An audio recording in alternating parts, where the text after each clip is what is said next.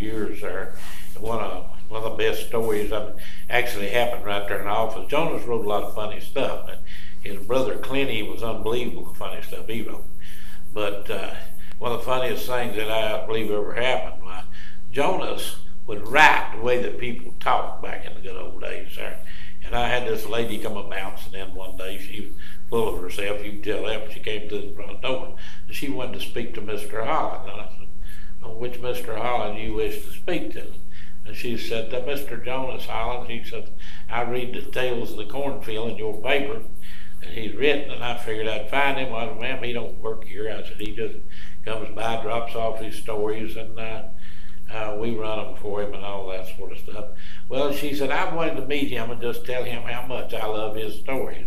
Now, she said, I can tell by his writings that he don't have a whole lot of education. And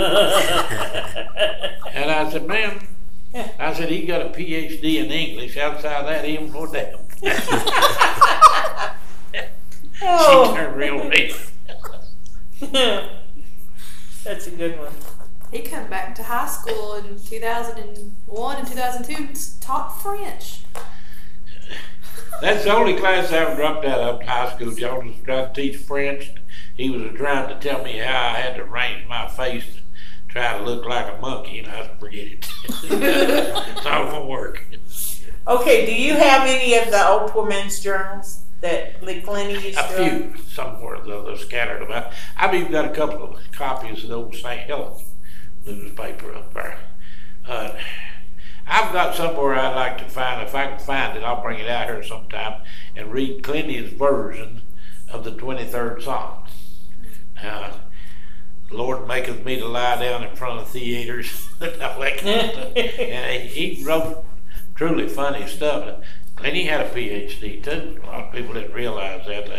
They'd see him running around those old bib overalls and all that kind of stuff. And, remember when he put that ad out, he was going to run for county judge? Well, he had a real, how would you call it, about life and people. I mean, it may have been funny, but it was true. Yeah. Yeah, what he said he was hated this welfare. Mm-hmm. He had that paper. The Poor Man's Journal, he called it, and now he put out 2 or 3 different ones. One of them he called the Poor Man's Journal, one of them he called the Will but Not Holder, and he wrote a column there for the Herald and one for the Courier Journal at different times. He wrote 3 or 4 different publications there, but all he had, he just had a mimeograph copy there that he run. I think he had the Will but Not Holder first, and then maybe the Poor Man's Journal was last.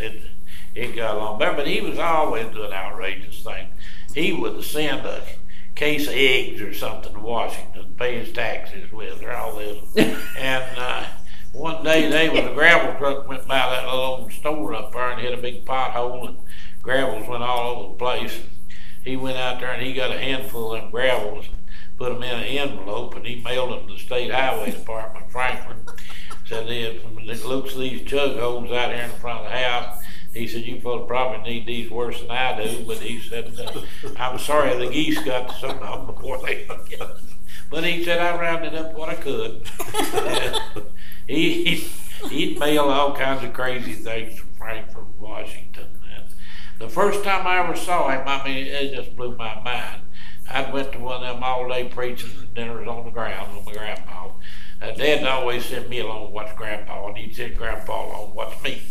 And Grandpa, he was sitting there. Now, Grandpa wasn't a big religious guy. He didn't have a whole lot of respect for preachers. He said you could always tell there was 2 kinds of preachers in the world. He said one of them come out of the front door picking chicken out of his teeth, and the other one come out of the back door zipping up his fly. And Grandpa just did not much respect for preachers.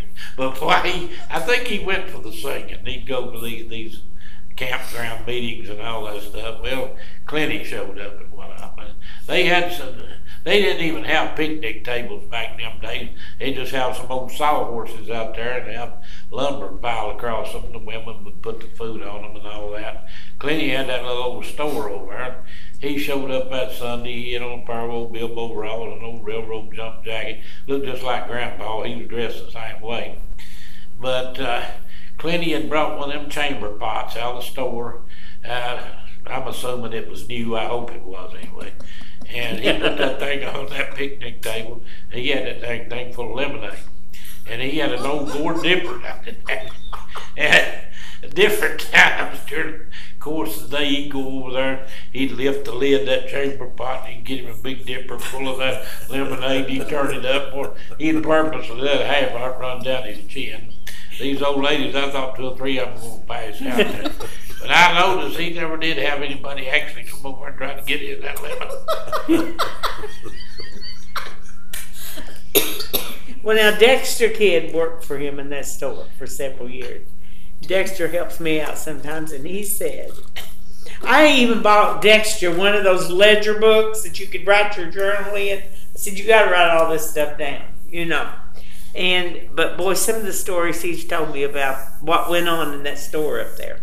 I got one of the pictures in that store there. I've used 3 or 4 in paper and stuff. I put one in the calendar there. He was anointing somebody as a poke warden up there at that time in that store.